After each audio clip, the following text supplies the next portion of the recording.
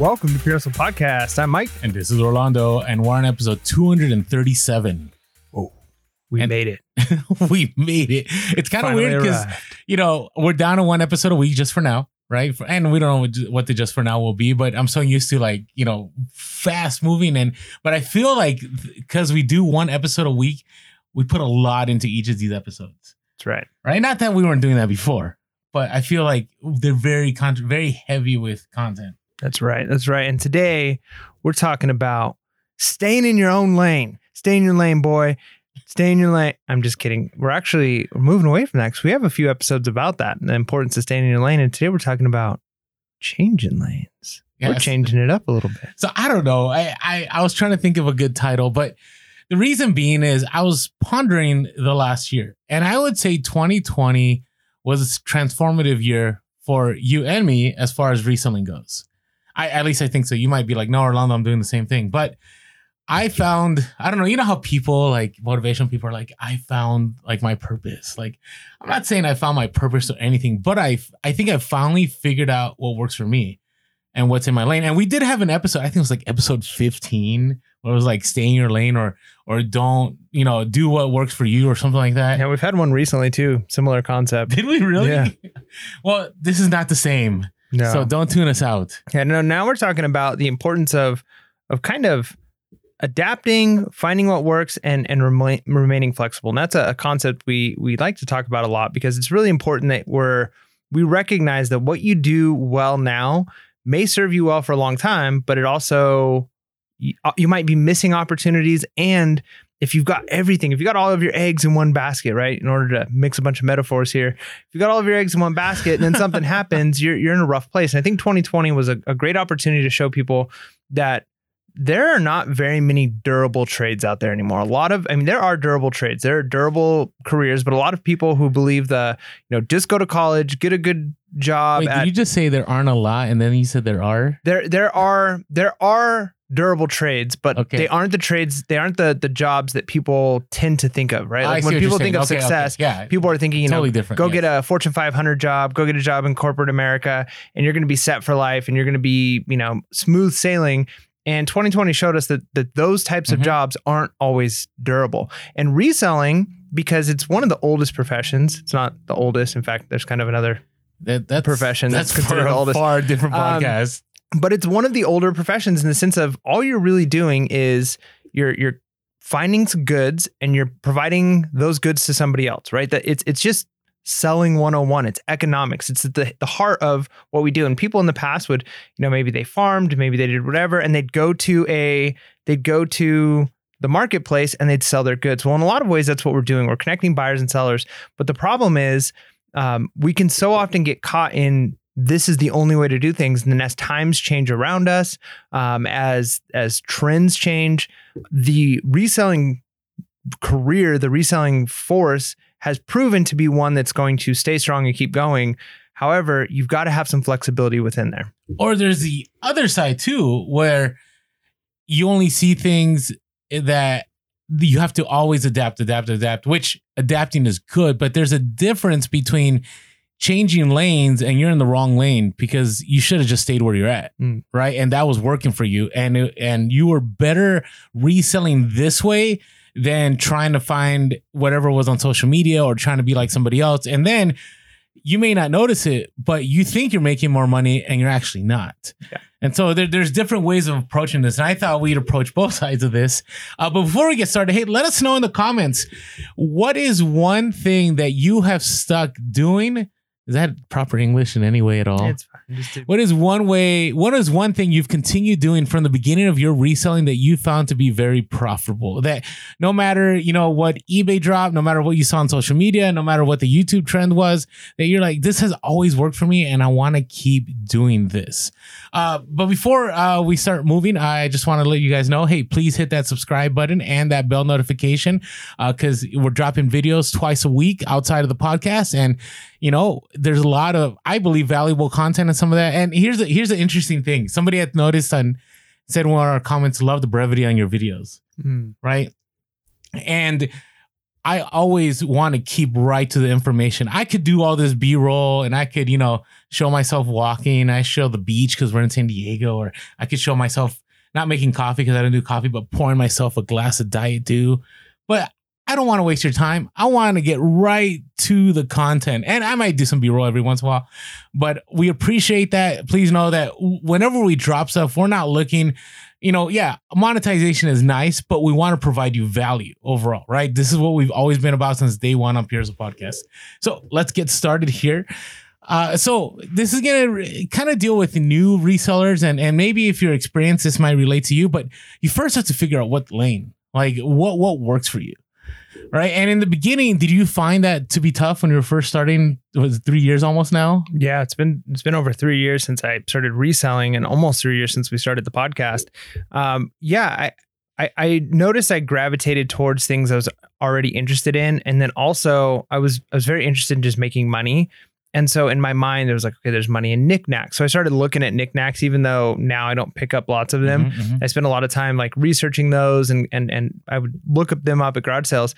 But I found that, okay, older books, whenever I saw older books, like I got excited because I love books. And so sometimes I would find ones that I was interested in. Even if I wasn't interested, I find ones that would sell. Same thing with board games. Same thing with certain vintage electronics, because those are things that I was interested in.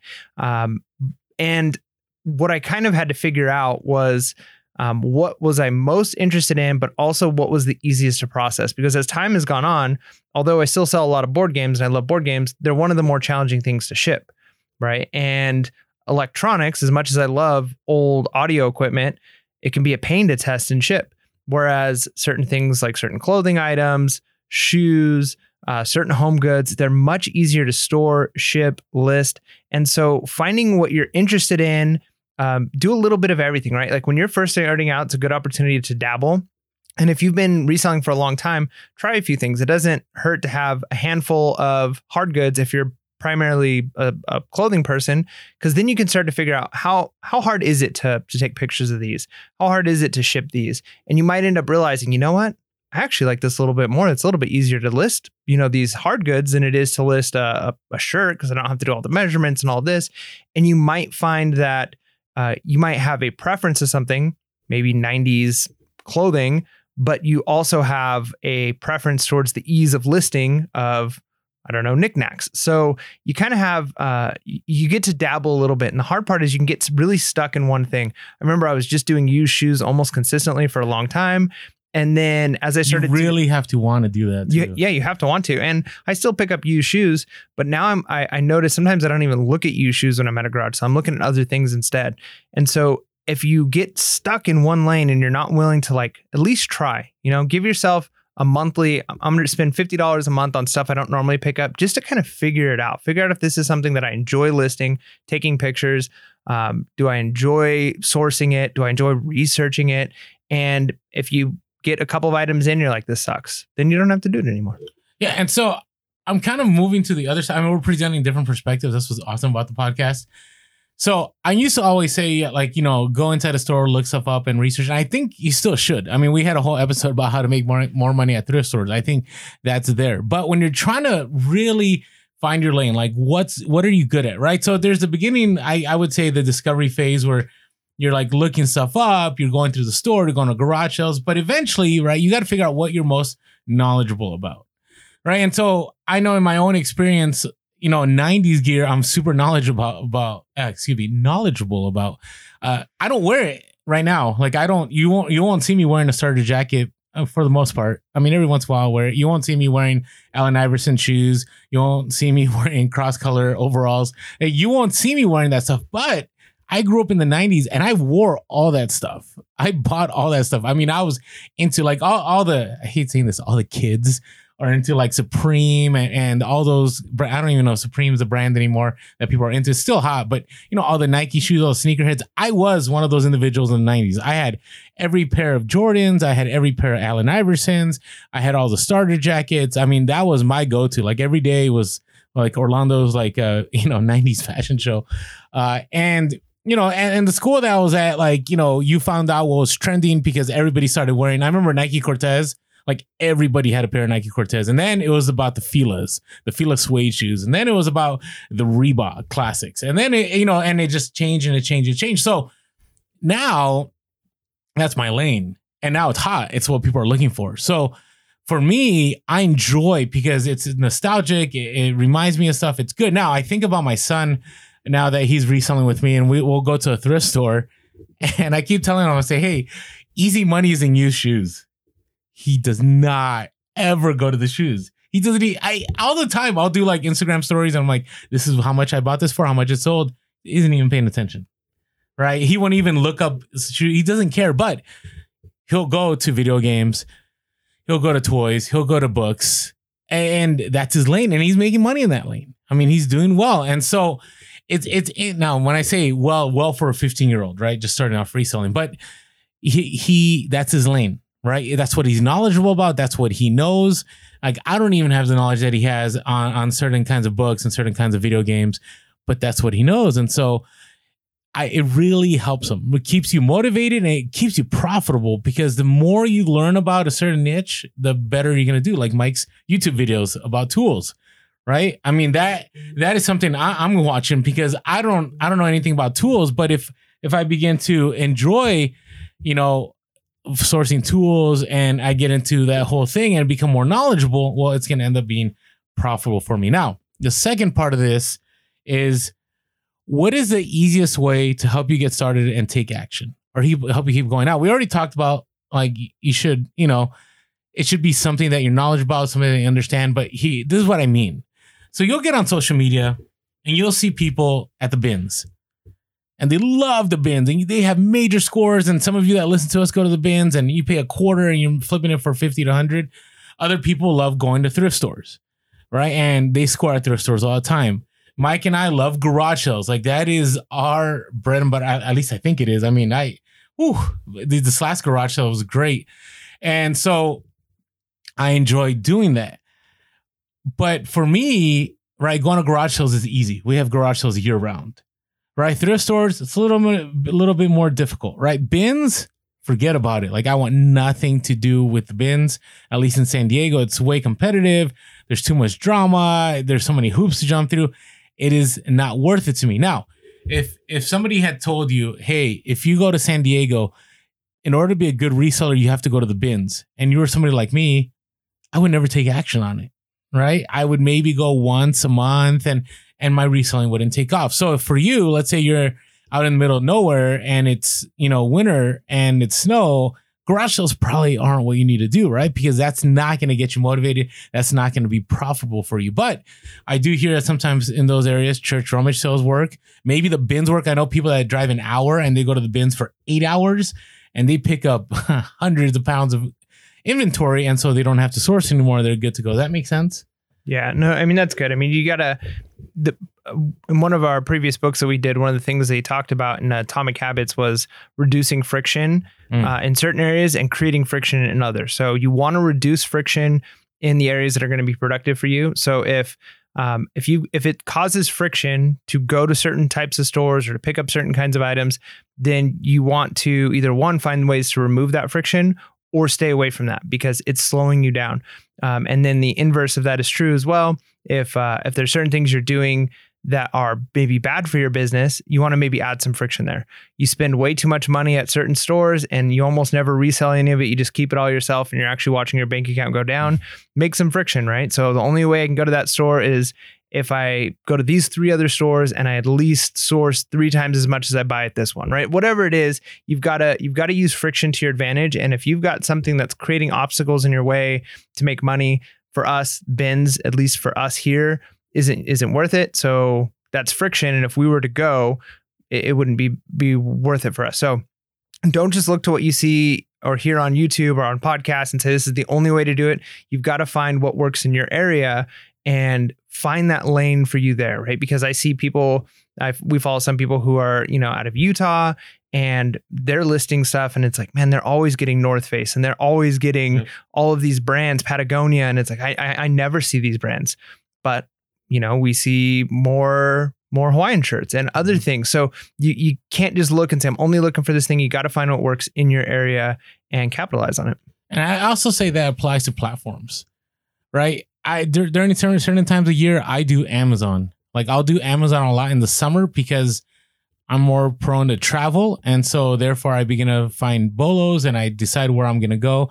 During Q4, Amazon is my major moneymaker. And so for some people, maybe you're in a small space and it's, your issue is a space, right? Like, what do I do with this? So maybe Amazon FBA is the road for you to go, right? Maybe eBay is initially too much of an obstacle because of the shipping and trying to figure out the shipping. So maybe Poshmark or Mercari work to your favor. Maybe you don't want to deal with returns.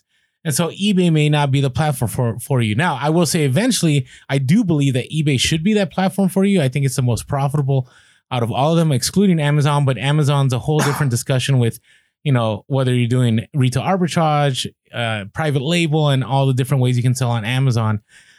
But you got to find what ends up working for you, because in the long run, like, you could try to copy and try to be like other people. And I see it all the time. I mean, I was talking to somebody the other day and said, oh yeah, I watched this person on YouTube and I watched this person on YouTube. And I didn't say anything, but it was interesting to me because they don't do anything with the people that they watch. So to me, I'm wondering, okay, is it for entertainment purposes or are you actually learning? Because in my experience, what I ended up picking up was based on who I was watching. Right. So there's a lot of early YouTubers that I was watching. That's how I ended up picking up a lot of my knowledge about like hiking shoes and Harley and Hawaiian shirts. And then over time, I began to find out what I really enjoy doing. Now, the last one, and Mike kind of reiterated this, you got to find what's most enjoyable, right? Because in the long run, you will burn out. Like I may enjoy picking up pots and pans because it's profitable, but in the long run, I don't know if I care for that. Right? I don't look at a pan and go, unless it's like a Griswold that's going to bring in 1,000. I don't go like, yes, I can't wait to go home, clean this up if it needs to be cleaned up, take the right pictures. Or electronics. We've talked about electronics so many times. To me, there's no joy in certain electronics. Yeah. And this comes down to, this is a privilege that you earn after enough time of hustle. A lot of times you get to a place where people come in new, and it could be in any career, right? They come in and they want to already be at the top and they want to have all the freedom. There's a good saying I like, which is money doesn't buy freedom, but it buys you opportunity and time, which you can use for whatever you want, right? Like, so in some ways it does buy you freedom. It buys you the ability to enjoy time in life.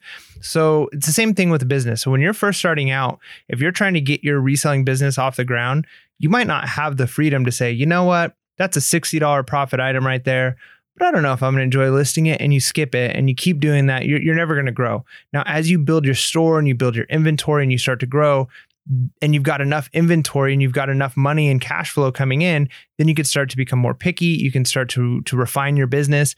But when you're first starting out, I would say go for what's profitable. You will earn the right, as it were, to be more picky later on as you have that cash flow coming in. But if it came down to it, if I needed money, I'm going to be reselling and I've got my job and I'll go flip burgers at McDonald's if it came down to it. Like, if I needed capital in order to make things happen, I'm going to do whatever it takes, even if it's something I despise. But as you do that long enough and you're wise with how you spend your money, then you all of a sudden get the opportunities to use your time and money in ways you want to. So I would say find what's most enjoyable. And if you're just doing it as a hobby, that's great. But if you're trying to get from, I hate my 9 to 5 and I want to get to full-time reseller as fast as possible, you're going to have to go wherever the money is. And over time, you can kind of refine that, but enjoy the fact that what I find enjoyable maybe isn't testing VCRs and listing VCRs, but is the fact that I've got cash flow coming in and I've got freedom on the way. Yeah, it depends. I mean, I have a little different perspective. I'm more of like, you're going to have a hard time going full time if it's something you don't like doing. Right. But I see what you're saying. Like, it just depends which side of the hustle you're trying to work on. Right. Now, one of the things I do enjoy a lot is ordering from one of our sponsors, AmericanBubbleBoy.com. So they have great products. Before we move on to our next section, I got to tell you, I just used an Instapack the other day and it was amazing. I had something you saw on the Insta stories that I didn't want damaged. It was a Lionel Trains and it was like a transformer and there was a case and they wanted the case intact. I sold it for parts And the best way to keep that case intact was to use one of those Instapacks. It was crazy how it just surrounded it, cushioned it, and it wasn't moving and made it safely. So they have several products on there. Pretty awesome. The best, obviously, American Bubble Boy would be their bubble wrap. I mean, there isn't no best. They're all good. But, you know, I pay $40, $39.99, free shipping, next day shipping, and I get 700 square feet. It's a 4-foot roll. It's awesome. They also have variety packs now. They're Instapacks. So you're like, I don't know if I want to, you know, go all in on an Instapack. Well, they have one where they give you different sizes and you can choose which is best for you. And now they also have free local pickup. If you can go to one of their warehouses nearby, save yourself some change, maybe on the way back from work, maybe on the way home, maybe on a road trip. I don't know. Well, their shipping's already free, so you're saving time, right? Yeah, that is true. You're saving time, but it's actually cheaper too. Oh, okay. Nice. Right. So they're cutting you a deal on that. They're cutting you a deal. So check them out, AmericanBubbleBoy.com. Use the link below. That's so American Bubble Boy knows that we sent you, and it's just an awesome deal. I on a daily basis, I use their product. So AmericanBubbleBoy.com. Yeah. All right. Now let's talk about when do you need to change lanes? When is it time that you're like, I'm in this lane and it's not working? So before you do that, though, you got to figure out why you want to change. Right. And the reason I say that is I'm big on hesitating on changing lanes if you find something that's working for you. So I'll talk about a little bit of my journey. So before the podcast, I thought I knew a lot. I didn't know anything. In the sense that, you know, I watched so much YouTube. I mean, I would spend reselling YouTube. I probably helped people make thousands of dollars, how many hours I spent on it. And then when I got to the podcast, you know, it was different because now Mike and I were on social media. So we were on Instagram and Facebook, eventually on TikTok. I've even learned stuff on TikTok. And from all that and the connections that we made, I've learned how much I don't know. But here's one thing I did learn. Is that it is very easy to fall into this FOMO, like this fear of missing out because you're not reselling like somebody else, right? And it was interesting because the other day I saw somebody and they posted a 90-day total. That was an impressive 90-day total. I'm like, this is great. But at the same time, I also know that that person buys a lot of retail arbitrage, right? So they may have a 90-day total, but their profit may be only 30 to 40%. All right, there's someone else I know that their average cost for their goods is $3.50, right? And we're going to share one of the hustles of the week. And their 90-day total may be exactly the same, right? Or you go with somebody that goes to the bins and they go to the bins and they have the exact 90-day total and they're making way more profit. Or even less. No. Right? And so you can get caught up in this, like, I got to change lanes. You know, I got to be like this person. So there's a difference between, you know, trying to copy someone and gaining knowledge from someone. I don't know the exact terminology. I'm sure there's some great quote I could throw out there, right? But you got to be careful that, hey, for example, there's some people we've had on the podcast. I couldn't do what they do, right? I applaud them. We have them on the podcast because they're really good at what they do. But I couldn't follow what they do because, one, it's maybe not my thing. And two, I'm not sure I would be as successful as they are because they have their system streamlined and they know what they're doing. No, that's good. So I think that's good for anything. You always do a little bit of reflection. And I'm really big on journaling or at least writing things out. Because a lot of times if you just live in your own head, it's harder to process stuff. The act of writing things out is very helpful, whether you do it on a spreadsheet, maybe it's talking on an Insta story or a video that you never show to anybody, but just doing the pros and cons, right? Like, why do I want to get into this new niche? Why do I, especially if you're going to be investing money, right? There's times where it's like, all right, do I want to spend $500 to try out this new niche? Okay, why am I doing this? Is there future profit? What am I giving up? Because you're always giving up something, right? You're giving up that money, opportunity cost you could be spending on something else. You can be spending that time that it takes to learn something else or learn more about the niche you're already in. So you've got to check the opportunity cost. What are you giving up in order to gain this other thing? And once you do that list, the kind of the pros and cons, you can figure out, you know what, this is the best thing to do. This may be a better opportunity for me, or it's worth what I'm giving up to potentially gain this other thing. And that's one of the reasons why I think it's important. Our very first interview when we did Craigslist Hunter, he mentioned this of just learning like one or two new niches a year, I think is a good way to go about it. And I kind of give myself like a $500 limit when I'm learning a new niche. And I do it like once or twice a year. And I say, all right, I want to try and learn. Like right now I'm doing this tool series. So I just put the money aside and I say, I'm just going to spend this money on tools, and I'm going to spend a certain amount of time learning tools. And then it's not sink or swim thing. And I'm taking time to do it. I'm not trying to switch all of my reselling. So I'm not really pulling a lot of energy and time away from something else. I'm learning a new niche. And then by the end of it, I can say, I loved this. This is great. Or this is not for me. But a lot of times people want to go all in. Hey, I saw somebody, they're doing really great on these Nike drops and they're getting all these shoes at Ross or whatever it is. And so they stop sourcing these other things and they go 100% in on this, and only come to find out that, well, I can't get the same shoes in this area, or it's harder for this, or whatever the situation is. I don't have the system streamlined yet. And you get in over your head. So figuring it out and taking it slow is not, and I do think you should go all in on the things you're doing, but it's a good idea to not give up what you're already doing in order to go all in on something you're not sure about yet. So kind of spread the seed wide, right? So you can kind of see what works, what sticks, and do it slowly and do it methodically. But definitely check before you just jump in. Because if you're only doing it for pride's sake of like, I need to do this because YouTuber A is doing it and this person's amazing. Well, also they might have hundreds of thousands of people trying to do the same thing, and your competition in the market is just not there, right? Or it's too much to be successful. So really do the cost benefit analysis first. Yeah, agreed. I can tell you, I lost so much time in the first year of our podcast, and I believe I wasn't making money, where I would see things on social media, maybe it's a hot item on Amazon or what everybody was picking up. Here's the bolo. And I would go spend hours and I'd go search, and I made profit. It was still good. And it felt good that I was picking things up.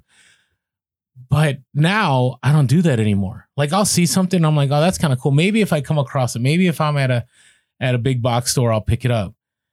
But what I found was I was better off staying at home listing, right? Sourcing what I know, looking for what I know, right? And so you just got to be careful, because it's very easy. And you have to understand that a lot of times when people are posting stuff, it's already after the fact.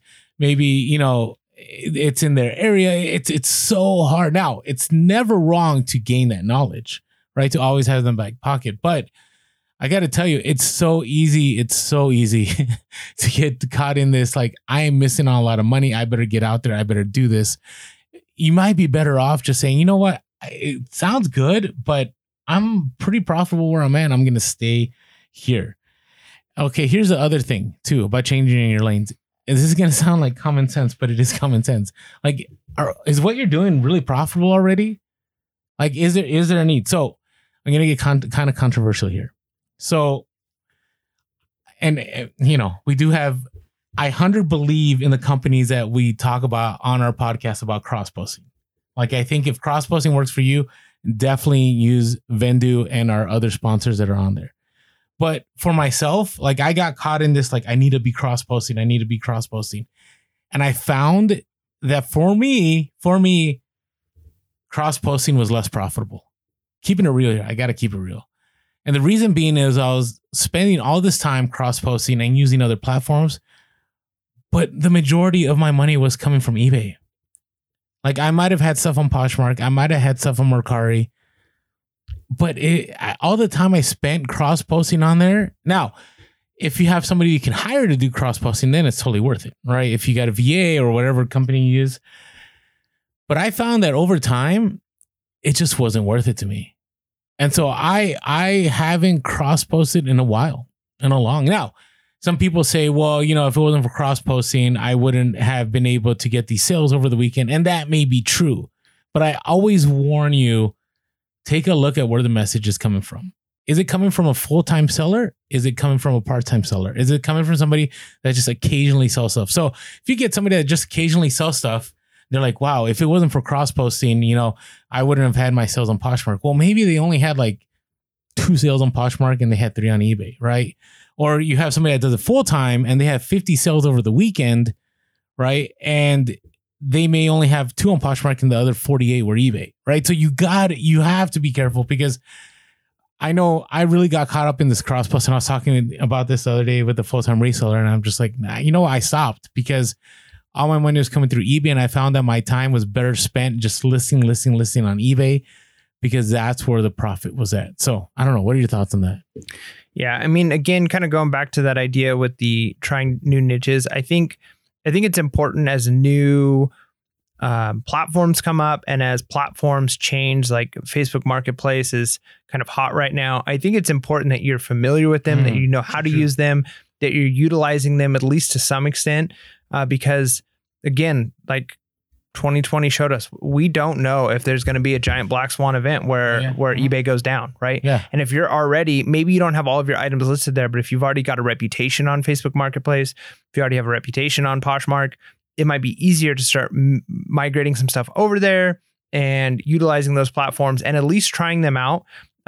You have gone from phases of being kind of obsessed with Gary Vee to now it's kind of like, yeah, whatever. Like once you've heard it, you've heard it. But one of the things that he was really big on back in the beginning when we first started the podcast was, as soon as a new social media, as soon as something new came out, he was always trying to be an early adapter because you never know what's going to. He's still like that. Yeah, and you never know what's going to take off, and you don't want to be that person that's like, I had my chance to get in, right? Like you're in a place where you got in early on Amazon, where now it's really difficult for people to get on Amazon. Agreed. We don't know if the next platform that comes out where you have an opportunity, if 5 years from now, you're going to be like, man, I wish I would have got on it then because I'd be in a much better place now. So you should at least try out other things. Now, should you be trying to go full in and make each one your main business? Probably not, but at least try out, get connected and familiar with different platforms. So in case something happens or in case one really takes off, you're already have got the wheels moving there. That's a great point. That's why I love doing a podcast with a second person. If it was just me talking, I don't know if we get the same perspective. So, but you bring a valid point, and this is why I know how to run Poshmark. I know how to do more cart. I know how to do those platforms. Here's the thing. Vendoo, I'm actually going to be doing Vendoo. You just reminded me of this.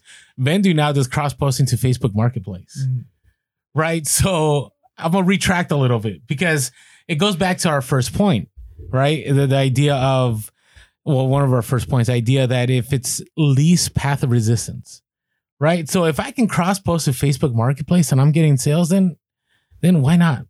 Right? Why not? So yeah, I gotta check that. It just remind me of that. So yeah, I say that I forget that sometimes, like I know how to use those systems. So let's say eBay for whatever reason got shut down. It'd be really easy for me to go to another platform and just start posting on that platform. And by the way, I have Bonanza, which I already cross-posted Bonanza, but it doesn't take any work. I just import all my listings and I'm good to go. Right. So, good. All right. Appreciate that. Yeah. All right. Hey, before we keep moving forward, I wanted to discuss, hey, you could always find us on social media. We are Pure Hustle Podcast on Instagram, Facebook, and TikTok. We are Pure Hustle Cast on Clubhouse and Twitter. And you could also shoot us an email. By the way, one of our hustles of the week is an email today. You can email us at purehustlepodcast@gmail.com. That's purehustlepodcast@gmail.com. You could also send us a voicemail or give us a call, which one of our hustles of the week today is a call. We're just multi today. Yeah, we're a multimedia international company. There you go. So give us a call, 619-738-1170. That's 619-738-1170. And always, thank you so much for those of you that subscribe to us on YouTube. They are climbing. Our YouTube views are going up and the subscription are going up. So if you haven't yet, you've been listening to the podcast, we ask you to jump on over to YouTube, hit that subscribe, hit that bell notification. And thank you all for the iTunes reviews. They keep helping. Really appreciate that. And by the way, we're still trying to work out with this whole Spotify thing. So if you're having trouble finding us, we're on several other platforms. What are some of the other platforms they can find us at? Yeah, so if you're a Spotify listener and you want to listen to early stuff, if you're currently listening to new stuff, great, keep using Spotify. But you can find all of our podcasts on YouTube. You can find all of our podcasts on, if you're using iTunes at all, you can find all of our podcasts on Pocket Cast, on Google Play, any of the major platforms, Stitcher, all of them. You can find our podcast there. Spotify, the old ones, for whatever reason, they're not moving over correctly. We're trying to fix it, but I'm not sure we're going to be able to fix it correctly.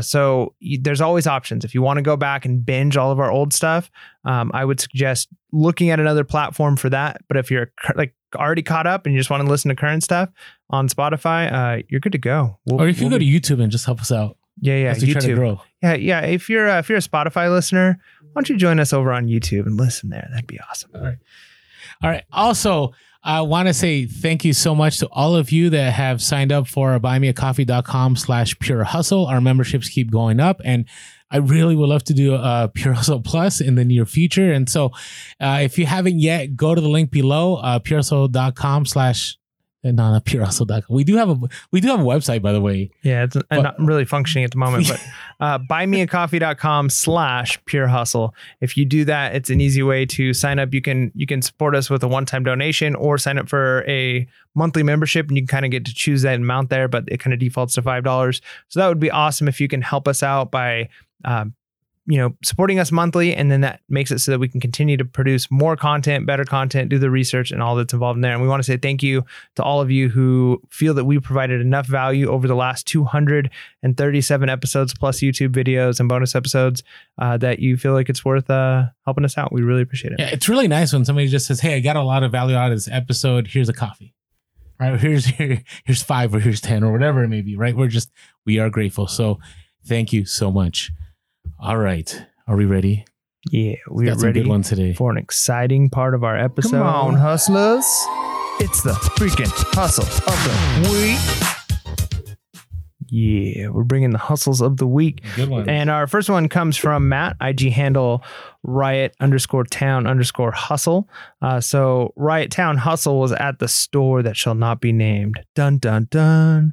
And picked up a vintage Looney Tunes statue. Nice. I like the Looney Tunes. Listed on eBay and held out on the price for 9 months.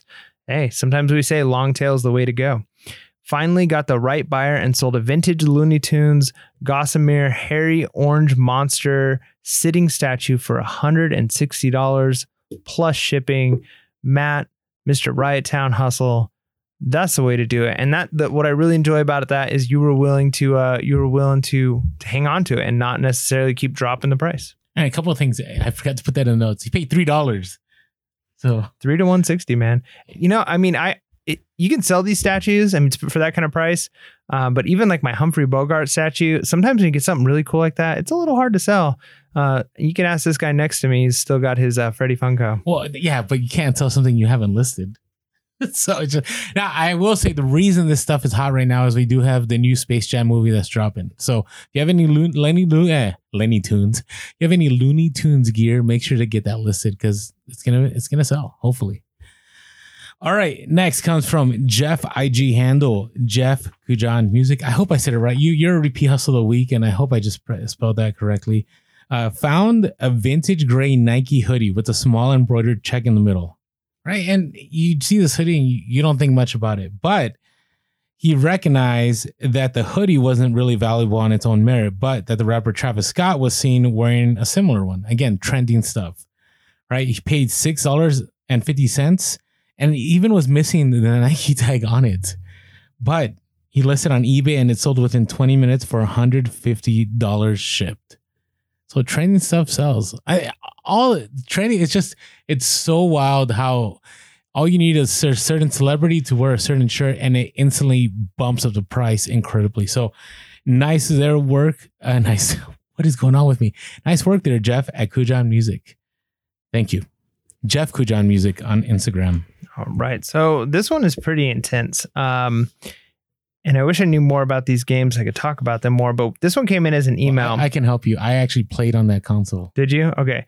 So we got this email and I don't know if he wants to give us to give out his email, but I'll just give his name. Mark. Just said, I asked him, I think it's fine to share the store. Okay, sure. Okay. I'll share his eBay store then. Okay. But I'll just right now just say his name. His name's Mark. So Mark emails us and he says, "This is Mark speaking. Found 14 of these type of games at Goodwill. I knew nothing." Maybe we won't. Okay. Okay. So found 14 of these type of games at Goodwill. Knew nothing about them and there were no comps. So on a hunch, he paid $5 per game. Normally I do bins, but since I had no idea as to the value, I did a 10-day auction. Didn't get any bidders until the last 30 seconds, and it went crazy. There must have been 50 cha-chings in that time. And then he gives us a picture for results. I did apparently leave some money on the table because I got 3 emails from different people after the auction offering me more money for these 2 games. I don't have a big Instagram, and then he gives the store. So these games, One of them was a Napoleon's campaign, 1813 to 1815, simulations from Apple II, SSI. What console is this? Okay, so this is on the Apple IIe. So this is one of the original Apple computers. Okay. From like the 80s. Okay, so I it's an remember Apple. this. It's a computer game. Yeah, so I remember this because in 5th grade, I finished all my history homework early, and I would play Math Blaster and Where in the World's Carmen Sandiego on this. Okay. So it's a big deal. Nice. One of them was Napoleon. The other one was Bomb Alley. And these two games, one of them sold for $760 plus $12 shipping. The other one sold for $499.99 with $12 shipping. And that's amazing. I mean, $5 a piece on these. So turn $10 into $1,260. Good grief. I'm going to be looking for those old Apple computer games. It's so strange because when I looked up the listing and I was just like, okay, I'm trying to understand like how would I spot this? Because if you look at the pictures, I mean, I'm sharing it's a floppy disk, right? With a bunch of manuals, and you're like, how many times do we see those in the store, right? And just pass them up. So definitely keep an eye. Hey, I want to share real quick why I'm not going to share his store name. This is why. It hurts your metrics when a lot of people go look at something and there's no conversion, or when there's a bunch of watchers on the item and there's no conversion. That's one of the reasons Mike and I don't share our store names. You can obviously find them if you see our posts on Instagram, do keyword searches, but that's why we don't share it, because I don't want to hurt his metrics. So he's done great. He actually had mentioned about the fact that he's able to help them purchase a home with some of his eBay money. So I'm telling you, stay in your lane, making it happen. Actually, he's the individual I was talking about that pretty much everything in his store, he has an average cost of $350. Wow. Right? I mean, that's pretty good. I mean, but he paid up on these ones. $5. Yeah, that he did. So thank you so much. What was his first name again? Mark. Thank you, Mark, for this incredible hustle of the week.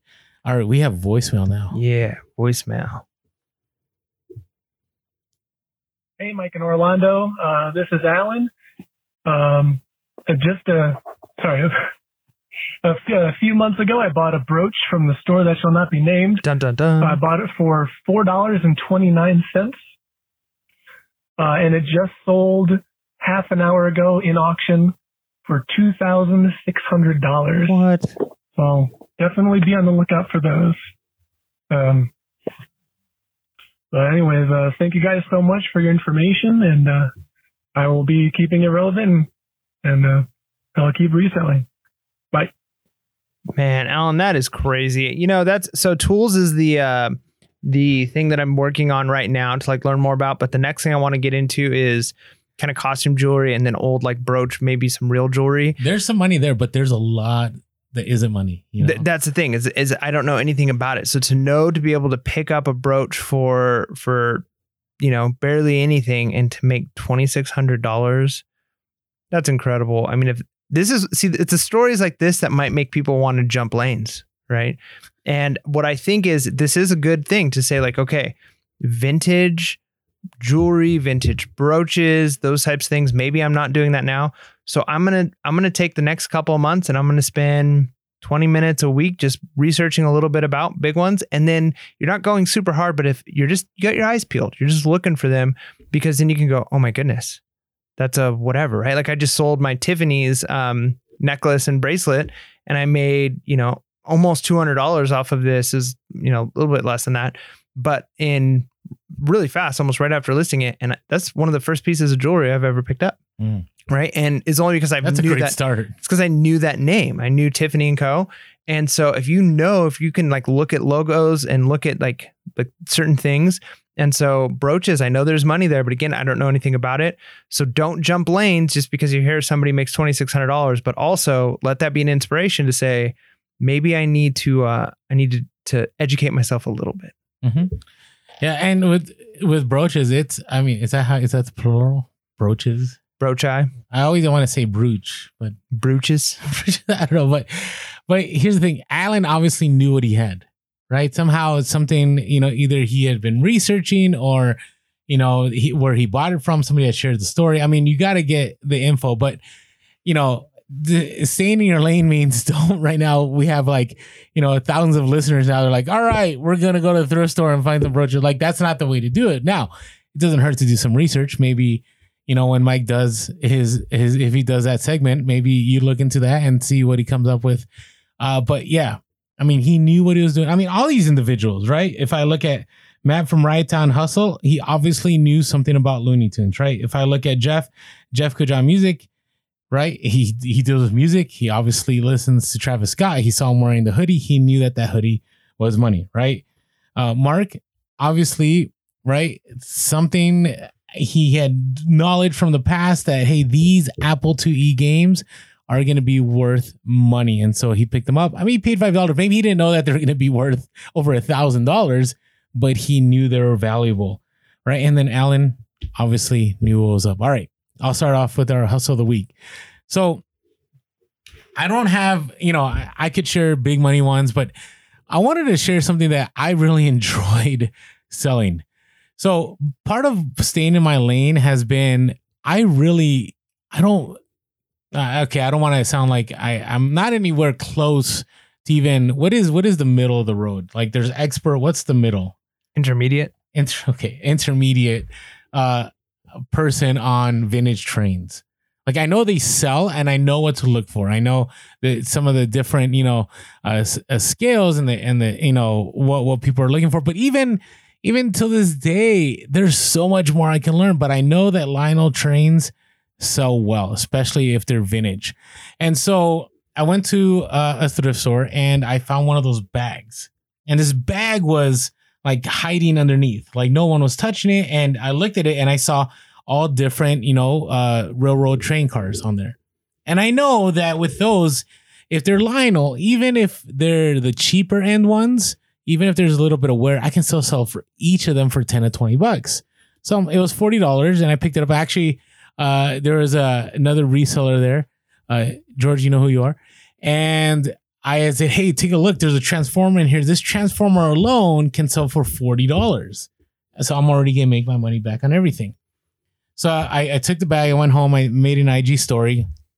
Within it, there was about 8 pieces in there. So I paid about $5 per piece. So right away, I started doing some research and I listed the very first part. This was I'm grateful for our social media reselling community. Somebody had messaged me and there was a car on there. There was a missile. It was like a missile thing where you put missiles on the car and it's supposed to shoot out actually, but it was missing all the missiles. And somebody had messaged me and said, hey, by the way, this one has actually the black lettering on the console, which is rare and sells for more money. So I was like, all right.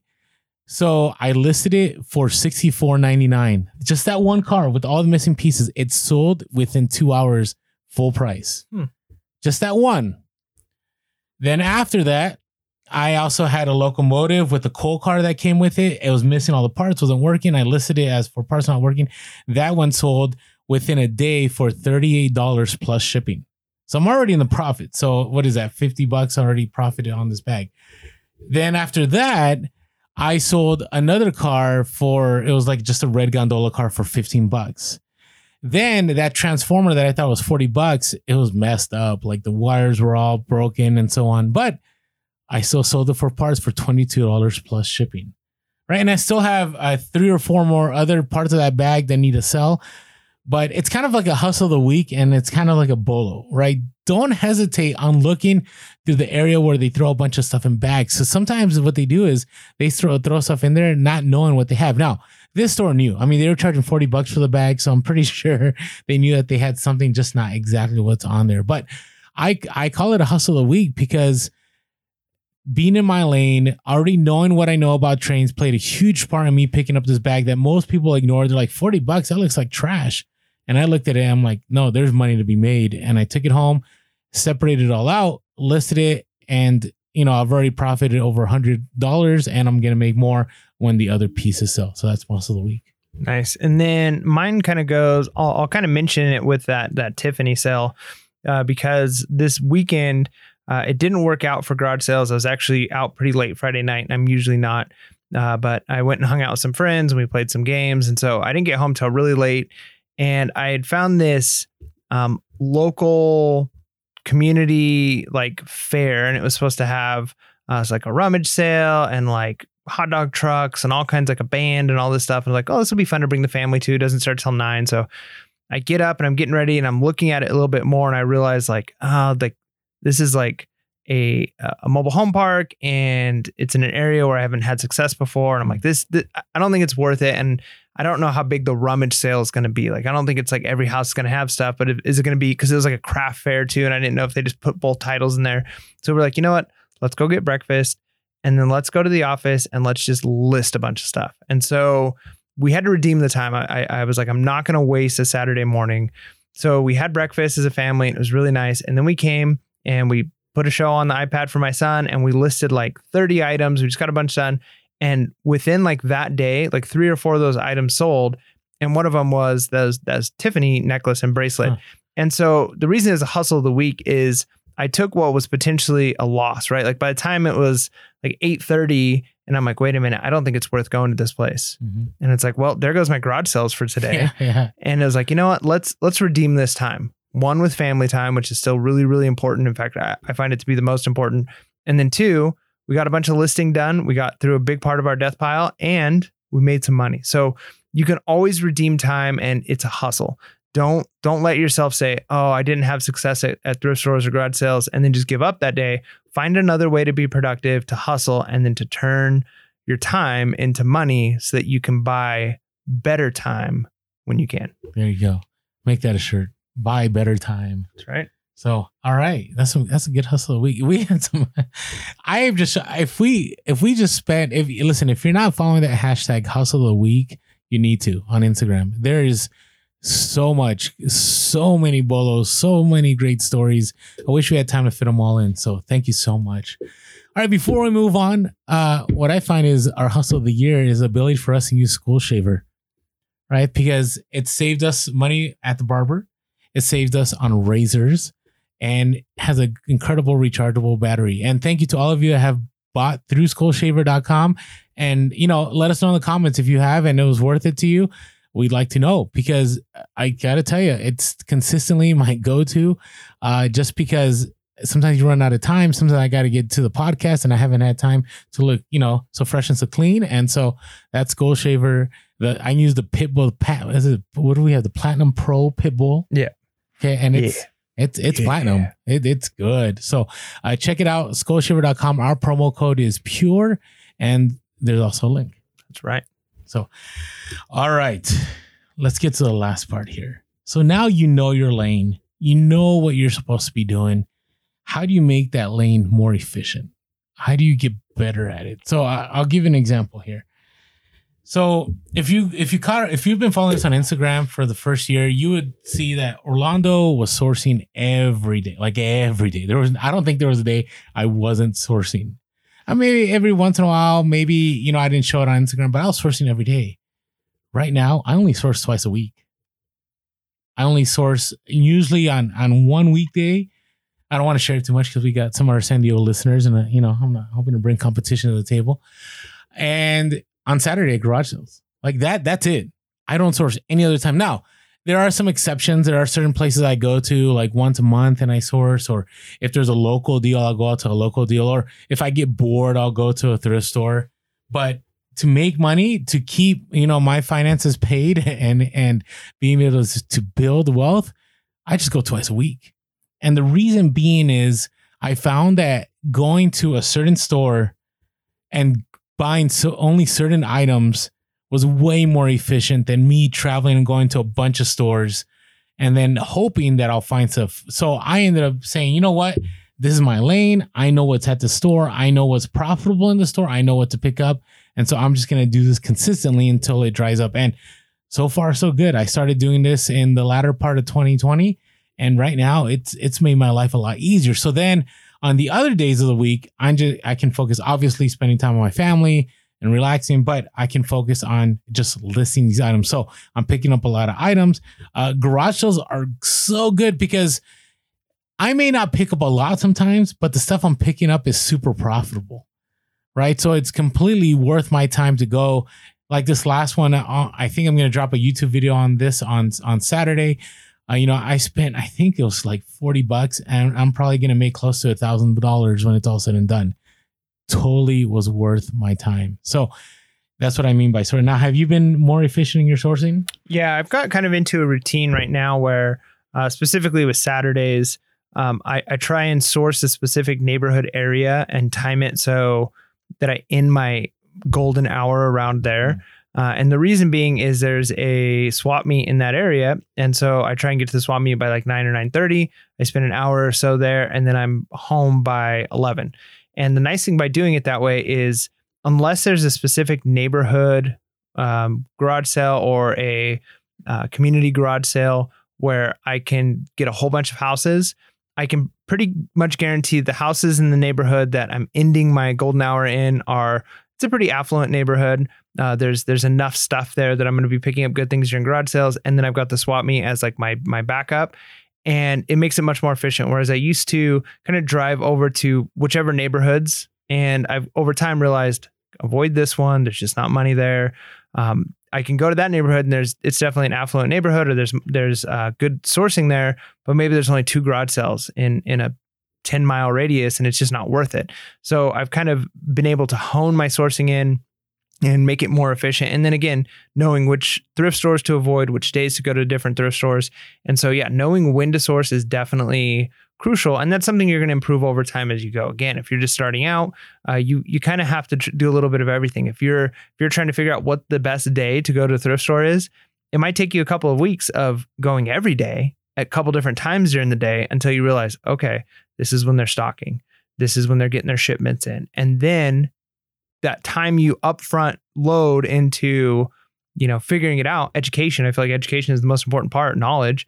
Once you have that knowledge, then your system will be more efficient. But if you're just guessing, you've got no idea. Yeah, agreed. So, once you figure out what you're good at sourcing, find the optimal places for you to get a lot of that inventory. All right, remember, I'm full-time, so I'm able to just source twice a week and still be full-time, right? And I'm not paycheck to paycheck. I'm doing all right. And so you definitely can make it happen. You just got to get to a place. I think of, shout out to Renzi now. I don't know if they listen to our podcast, but if you watch them, they've been doing shoes for 3 years, and they just keep scaling and scaling and scaling.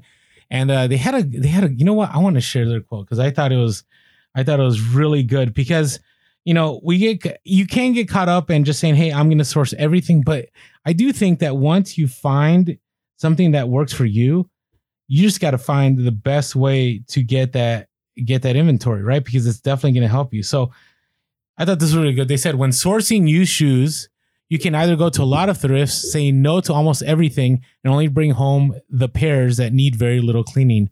Or you can only go to a few thrifts and learn how to deep clean the dirtier shoes with no damage that will take longer to clean up. Both options require sweat equity, right? So you got to find what's working for you in that lane. Are you going to go to a bunch of stores, or are you only going to go to one store? Are you going to go just to the bins, or are you just going to do retail arbitrage? Whatever is working best, that's where you put that fuel to the fire and you just keep moving. All right, then systems, right? So once you get your sourcing down, right, you know what product, you know where you're going to go. I think part of making that lane more efficient is having systems in place. And one of the simplest one is organization, right? If you've been, I see we talk about organization all the time, but I'm telling you, it will change your business. If you have at least maybe even just 50 items, if you don't know how to get to those items within seconds, and you keep going and you keep building and you get to 500 items, 1,000, 2,000, you're going to only lose more time exponentially, right? So once you know what you're sourcing, then you can figure out what is the best way to organize this. What is the best way to get to it, right? What is the most efficient? So I'll give you an example. So I do a lot of used shoes. And some people like having their shoes on shoe racks, right? And so they can see what shoes they have and they just pick them out. For me, that doesn't work. I have, I don't know how many pairs I have, 600, 700 pairs of shoes. I'm not sure how many. But for me, I'm just going to throw it out there. I buy office trash bags from Costco, and I put my shoes in those office trash bags, and I put them in the Costco black and yellow totes, and I use a custom SKU label, and that's where they're at. So when it sells, I know exactly what tote it's in. It's already in that office trash bag. I've never had anybody say, "Well, this is bad. You're using office trash bags." Like, no one has ever said that to me. And I just grab it, and I know whether I'm going to put it in a medium flat rate box, or if it's something that's local that's going to be less for me to ship, I just put it in a 12 by 6 by 6 box, or I ended up having to use a 15 by 10 by 6 eBay box if it's something that's new in box, right? So I have a system in place for shoes. I don't spend any time thinking about, how long is it going to take me to get to my inventory? How long is it going to take me to ship? What shipping supplies I use? I already have that system in place, and I'm able to move quick. Yeah. And kind of along those lines. So when we first started, again, going with that idea of when you're starting out, you don't have the option to be picky yet. You kind of have to do what we have to do. For us, it was boxes. I saved every box. I begged people for boxes, and we just had piles of boxes, and it took us forever to look through and find, okay, what box size is this going to fit in? And as we built our business and we started having more and more money, now doing, monthly purchases on eBay of boxes of various sizes that we know we use a lot of, even though it costs more money, it's worth it to us because we have enough cash flow coming in that we'd rather spend that money than spend a bunch of time looking and do we have the right size boxes and will it fit in this one? Now we got to use a bunch of packing material. And so we only save boxes if they're like a unique size that we know, like, oh, we've got an item that we don't really have a box like this for. So it took time to get there, but recognizing like these are the 4 or 5 boxes that we use the most. Let's make sure we constantly have these in. We're saving time. And it took us a while to get to the place where we were comfortable with making those monthly purchases and just always having those boxes available. So those types of systems, you want to kind of get dialed in. You want to figure out the best way to do it. We have whole episodes where we talk about, setting up space for pictures, setting up packaging spaces. But just in general, just your entire day, I'm a big advocate that you have to plan your days out. And I know Orlando's maybe not as hardcore about that, but I think I'm getting there. I think that if you don't write out or plan your day every day, I do this even on the weekends. Actually, I do plan my day in my head. Like I know exactly what I'm doing at every hour. I mean, then that works. I mean, so if you've got that works. But a lot of people, they just don't know. Like if you were to say like, oh, I never have time.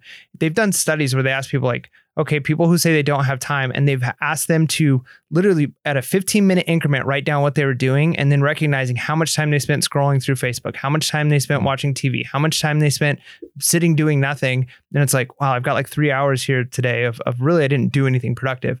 But if you were to just as simple as wake up in the morning or even before you go to bed, this is the best way to do it. It helps me to sleep better. I write down 3 to 5 things that like I have to get done tomorrow. I got to get these 3 or 5 things.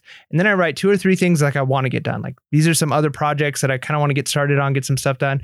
Then I can sleep because it's not like on the back of my mind. I've got to do this. I've already wrote down on my piece of paper, clean through my email box, email these parents, list 15 items. And so I'm not thinking about those things. I know like tomorrow I'm going to do those things.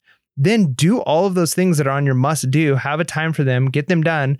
And if you did not write on your must do list, watch TV, then don't watch TV until you have all of those 5 things done. Once you get those 5 things done, then you could look at your want to do and you can go, well, maybe watching a movie, because there's a certain movie I want to watch with my family that's on my want to do. Then you get it in there and you make it work. But if you just go day by day and you really don't keep track of what you're doing, you're wasting time. And so when it comes to reselling, make that a couple of your things. Maybe you're not a full-time reseller. So you just have on your list tomorrow, I need to take the car to the mechanic. I need to do these 2 things at the work. I need to do this.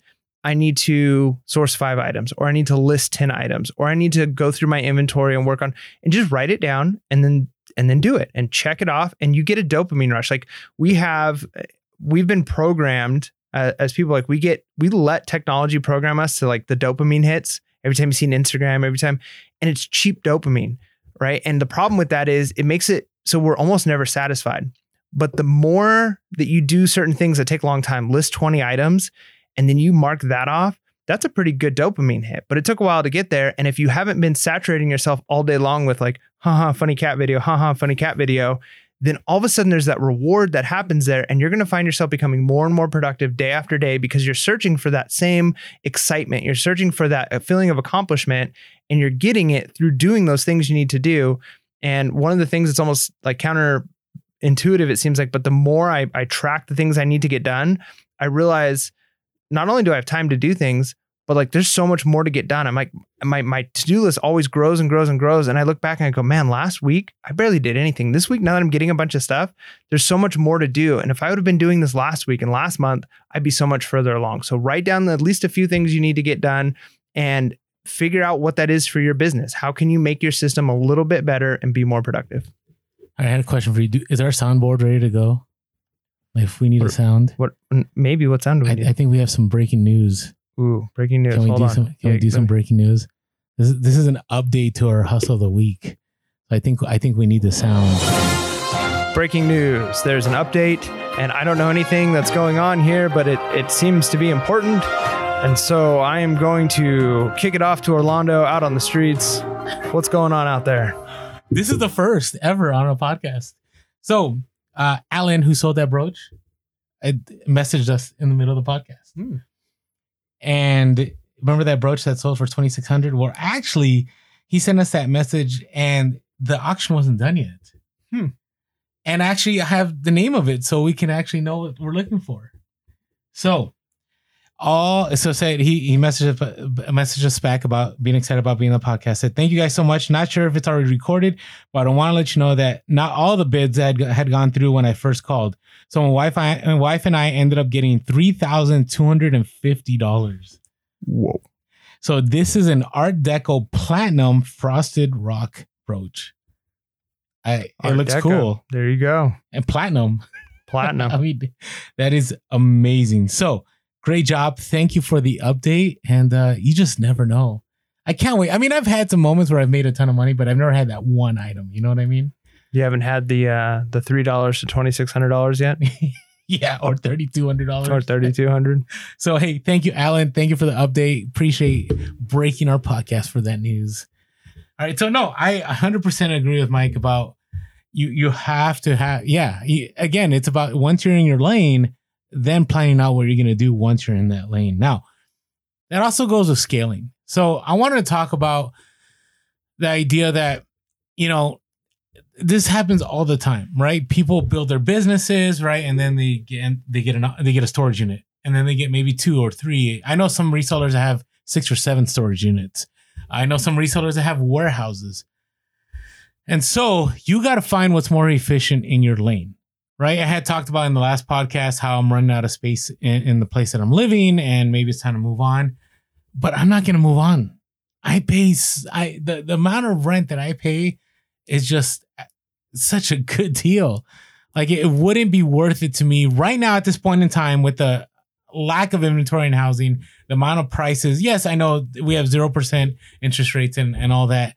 But right now, I have so much cash available that I'm not putting into paying rent or a house that for me, I'm going to stay and I'm going to figure things out, right? I don't want the overhead. There was a place across the street that I did consider renting. It would have been super sweet. But just think for a second, had you have bought back when we first were doing like Richest Man in Babylon, when we first were doing all of the books on finance where I was like, you got to buy a house, got to buy a house, got to buy a house. I didn't have the capital. You'd have tripled your money. I just didn't have the money at that time to do it though. Like I felt like I would have been house rich, but liquidity poor. Like I wouldn't have been able to make the moves I make now. So that's why.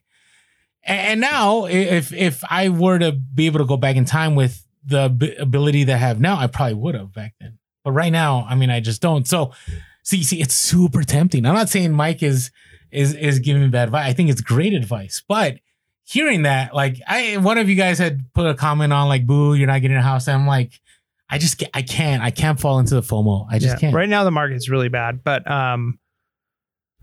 yeah, I mean, there's people right now who've already doubled, tripled over what their value was a couple of years ago, But, we've interviewed people too that have moved into a warehouse and they're like, if we had to make the choice again, we probably would have waited a little bit longer to get into a warehouse. Right. So you got to find the lane that you're in and you got to find what works best for you. And right now it's getting interesting. I mean, to say the least, I mean, obviously I'm not having, family gatherings in my place. I mean, my place is, you're good. You can come over and we can have dinner and whatever, but, it's just getting, the space is dwindling down. And so you have to find, I would say if you don't feel comfortable doing it, I know we talk about like entrepreneurs are risk takers and they're willing to, do this and that. But for me, I'm good in my lane. I things are profitable. I have a lot of ability to be able to move and go wherever I want, when I want. I don't ever stress about my finances at all. And so, yeah, again, you got to think about it for your scaling. Now, if the opportunity came up, Mike, and where we live, I love where we live. So I never want to leave this location. Right. And so if an opportunity came up and it was something I had to move on, I would move. Right. But again, it would have to be within my lane. Like it would have to have it would have to have amazing eBay storage space. It'd have to be, distance wise, not too far from places I like sourcing. It also would have to be, one of the things I want the ability to have an employee to access it without me having to open doors or gates or any of that. And so, I could actually have a helper that could do shipping for me. So all I'm doing is seriously just sourcing. Right. So, yeah. So I know, but I get what you're saying. But that's part of, being efficient in your lane, finding out, okay, is it time for me to move? What am I scared of? Am I doing the wrong move by listening to Orlando? Maybe I'm able to move on and I need to move on and I need to buy that larger house or get that warehouse or that storage unit, whatever is going to help me grow my business. Yeah.